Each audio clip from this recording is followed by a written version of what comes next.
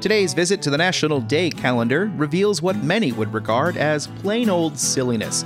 Apparently, it is National Chocolate Custard Day, National Garden Meditation Day, National Two Different Colored Shoes Day, and National Lumpy Rug Day.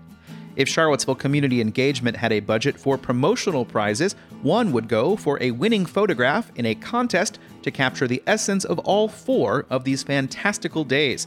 But in all seriousness, May 3rd is also World Press Freedom Day, and I'm honored to be able to bring you this information as many days as possible. I'm your host, Sean Tubbs. On today's program, the chair of the Albemarle Board of Supervisors will run for the Virginia House of Delegates. Several tourist destinations across the region receive matching funds from the Virginia Tourism Corporation. The head of the Thomas Jefferson Area Coalition for the Homeless briefs council on progress towards getting everybody housed. And the Albemarle Architectural Review Board takes a first look at a project to build 81 units of permanent supportive housing.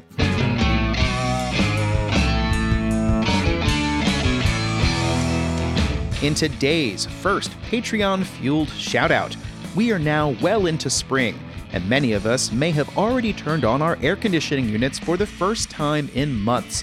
To see what you can do to get the most out of your home, contact LEAP, your local energy nonprofit, to schedule a home energy assessment this month. Just $45 for city and county residents. LEAP also offers free home weatherization to income and age-qualifying residents. If someone in your household is age 60 or older, or you have an annual household income of less than $74,950, you may qualify for a free energy assessment and home energy improvements such as insulation and air sealing. Sign up today to lower your energy bills, increase comfort, and reduce energy waste at home.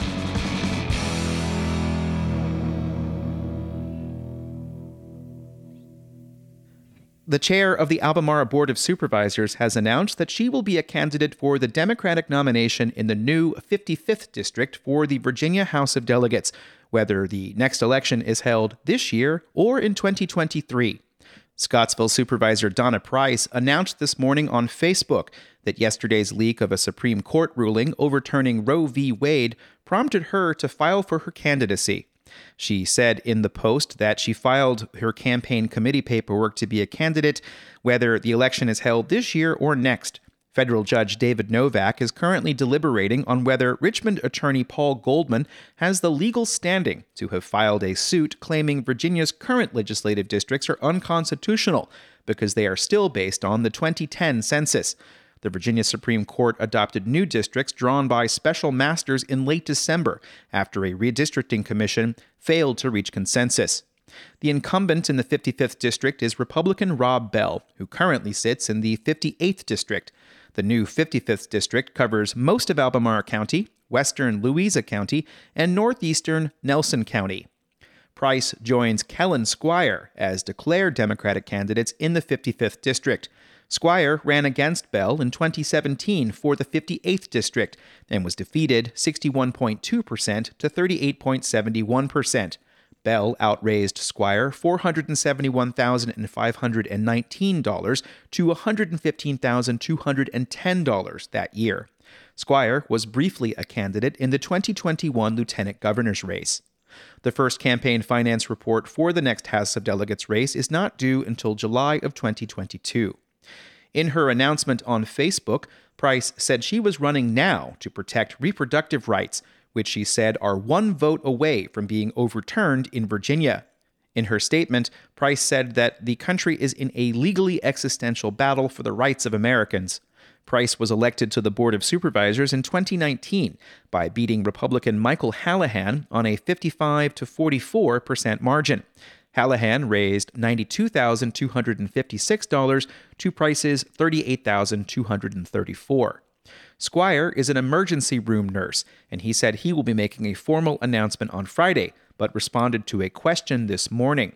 He said that he filed in the first week of March and has spent the last 2 months building the local, regional, and statewide support that he said would be necessary to win the race. Squire credited his 2017 race with laying the groundwork for the eventual Democratic takeover of the House of Delegates and the Senate in 2019.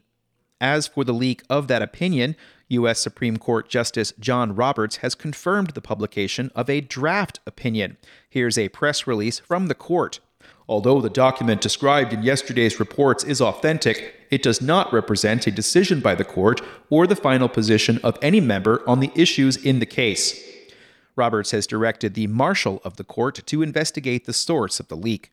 In a statement, Governor Glenn Youngkin decried the leak and said it was premature to speculate on what the actual ruling would be. In his statement, Youngkin reminded Virginians that he is pro-life, and he's been clear about that since he launched his campaign. He also said that there's much common ground on the issue. As of today, there is no ruling from Judge David Novak on the Goldman v. Brink case.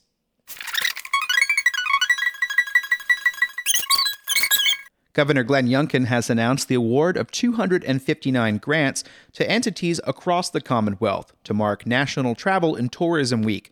The funding comes from the Virginia Tourism Corporation's Marketing Leverage Program and Regional Marketing Program grants. Here's a section from the press release sent out on Monday.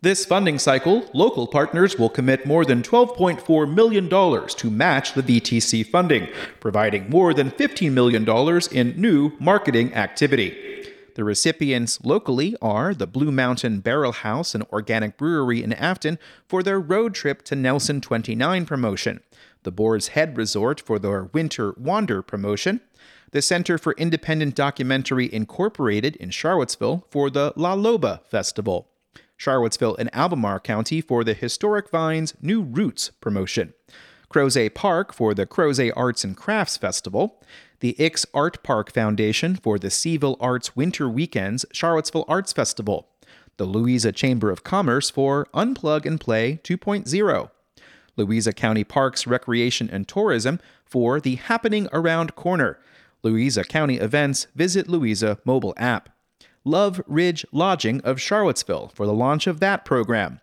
Nelson County for the Nelson County Dark Skies Trail and the Nelson Winter Market, Orange County for the Orange Uncovered promotion, Queen City Mischief and Magic in Stanton for the Queen City Mischief and Magic Festival, Quirk Charlottesville for their program History, Hiking, and Heritage, a trip to Charlottesville, Southern Revere Cellars LLC for the Land Made promotion, Stanton Augusta Arts Center for the Art in the Park promotion, Stanton Music Festival for the Stanton Music Festival and Baroque Fest 2022 program, Summer Stage LLC for the Summer Stage at the Blackburn program, the Front Porch of Charlottesville for the Boots and Bling Fall Gala, the Tom Tom Foundation of Charlottesville for the Tom Tom Festival, the Virginia Festival of the Wheel in Charlottesville for that Festival of the Wheel, the Wayne Theater Alliance in Waynesboro for an outdoor production, and Waynesboro for the family-friendly Waynesboro program. The amounts are listed in the newsletter.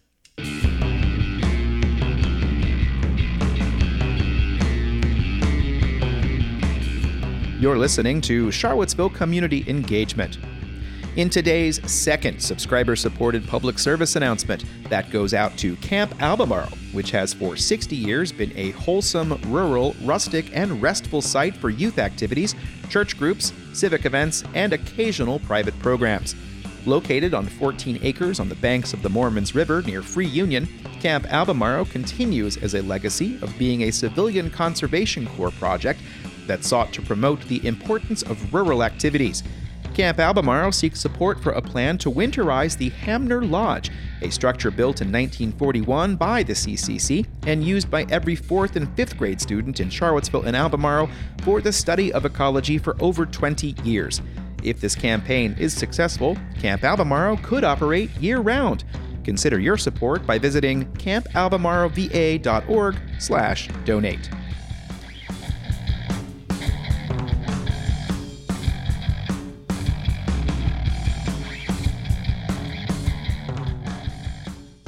Two more segments to go, and they are related. The Thomas Jefferson Area Coalition for the Homeless, or TJAC, is the lead agency in this region for the U.S. Department of Housing and Development's Continuum of Care program. They cover an area including Charlottesville, Albemarle, and the other localities in the Thomas Jefferson Planning District Commission. Anthony Harrow is TJAC's executive director. At TJAC, we believe everyone deserves a safe place to call home. We believe it's a human right. And we also believe that housing is the end to homelessness. Harrow said the goal of TJAC is to make homelessness as rare, brief, and non-reoccurring as possible. He said homelessness is a symptom of a system that lacks enough resources and coordination. Every year, TJAC participates in the Point in Time survey to measure the size and scope of homelessness in the community. Every year we do it in January with the goal of trying to identify folks at a time where we're hoping most people are in sheltered settings because of the weather. The count is reported to the Department of Housing and Urban Development, and the same methodology has been used for the past 12 years. The number of people in emergency shelters increased from 144 in January of 2021 to 228 in January of 22. Again, the most significant shift has just occurred over this past year, and it's directly related to the pandemic and also things that the pandemic has brought with it, like high housing costs and lack of available affordable housing. During the pandemic, congregate shelters moved to non-congregate settings as people were set up with private rooms in hotels. TJAC has partnered with Virginia Supportive Housing and the Piedmont Housing Alliance to purchase the Red Carpet Inn on US 29, which has been converted to an emergency shelter. More on that in a moment. Just under 70% of those counted are male, and 98% of those are counted as individuals. 52% are white, 41% are black, and 7 are listed as other. Harrow said the number of people who were chronically homeless dropped from 76 in 22 to 32 in 2014. He attributes that to the opening of the Crossings at 4th and Preston, a 60-unit single-room occupancy building built by Virginia Supportive Housing. That number has begun to increase, and Harrow said there's a need for more permanent supportive housing. And the other really key component to address unsheltered homelessness is street outreach programs. And so we have street outreach through the PATH program at Region 10, which is focused on people living outside with mental health and or substance abuse issues. And but those resources haven't really changed significantly in a long time. The point-in-time count is not the only metric that's used. Harrow said TJAC also measures the total number of people served each year, and that figure increased from 290 in 2013 to 528 in 2021. He also said people are staying longer in emergency shelters, with the average length of stay in 2021 at 136 days. Before the pandemic, it was around 40 days, 30 to 40 days in shelter was the average. That leads to a lack of turnover in those shelters, leading to shortages in emergency shelter capacity. Harrow said the forthcoming 81-unit project at Premier Circle will provide LEAF when it's built, but it will take some time. Ground for the project is expected to be broken next May, and it will be supported by low-income housing tax credits as well as housing choice vouchers. Vice Mayor Juan Diego Wade said constituents have asked him if TJAC has had any outreach to people who panhandle on medians within the city. Have you all, or is there a way to reach out to them to say, yes, here is service? Because, they say there's many intersections, they see the same people, and it concerns them. Sometimes they seem as dangerous, and I tell them it's really not anything that we can do. Harrow said many of those individuals may not be homeless. Some may be paying for hotels, and some may be living in their own places. People choose to panhandle for many different reasons. For some people, it's a social interaction activity, and for other people, they are paying to stay in a hotel that night. And so it varies widely. And we do have, like I said, we do have outreach workers that are familiar with many of those individuals. There are new individuals that pop up every now and again, and that I see panhandling, and I notify our outreach team to see if they've been aware of those individuals coming through. Harrow said the situation is complex, and that's why it's something for the entire community to pay attention to. Also on Monday, the Albemarle County Architectural Review Board took a look at the initial site for Premier Circle, which involves construction of a 4-story building as part of an eventual 3-building campus. The property is within the jurisdiction of the county's Entrance Corridor Review Guidelines. Chris Taggart is a planner with Albemarle County. The focus is largely on the site landscaping and the building design, the entrance quarter facing elevation of the Phase 1 building. Staff recommended approval of the initial site plan with some recommendations for revisions. That means things like hiding electrical equipment from view, requiring windows to avoid blank walls, and to include a plan indicating how demolition of existing structures would proceed. The building is being designed by BRW Architects, and they were represented Monday by Whitney McDermott. The TJAC Premier Circle initial plan before you today, it's a component of a larger vision that is a partnership between the Thomas Jefferson Area Coalition for Homelessness, TJAC, Virginia Supportive Housing, who is developing the building in front of you today, and Piedmont Housing Alliance. McDermott said the design of the whole plan is to allow for the existing motel units at the Red Carpet Inn to exist for as long as possible. The Piedmont Housing Alliance will eventually build a 60-unit multifamily building as part of Phase 2, and the third phase will be a future mixed-use building. You can view the entire ARB meeting, it's only about 32 minutes long, in a link in the newsletter. And thank you for listening to this installment of Charlottesville Community Engagement for May 3rd, 2022. There's a lot more of this year left to go, and there's many more installments of Charlottesville Community Engagement waiting to be written regardless of what the day is. If you would like to ensure that this continues, the best thing you can do is to contribute through Substack. By subscribing to either a $5 a month or a $50 a year or a $200 a year subscription, that will be matched by the company Ting, just invoiced yesterday for April. Thank you to the many people who have signed up this way to support this brand of community engagement, which I call journalism. That's why it's called Charlottesville Community Engagement. I don't work for anybody except for whoever is paying through Substack or through Patreon. And there's lots of different people who, from all different kinds of walks of life, because they know that here I am putting this together the same way I've been doing for quite a long time, now just doing it in audio and newsletter form. The next episode may not come out until Thursday. Today was supposed to be a day off, but when I saw the news from Supervisor Price, I had to get to work, and that's of course what I do, because of course by supporting this program, you ensure that I'm here 7 days a week to get to work whenever I need to. Thank you so much. This is exactly what I want to do. I'm Sean Tubbs, the host of this program. Stay unpollinated. Stay tuned for the next installment of the program whenever it comes out. Who knows what will happen between now and then. Another thing that I'm looking for printing soon is the April transactions of property in the city of Charlottesville. I'm hopeful to extend that to Albemarle sometime this year.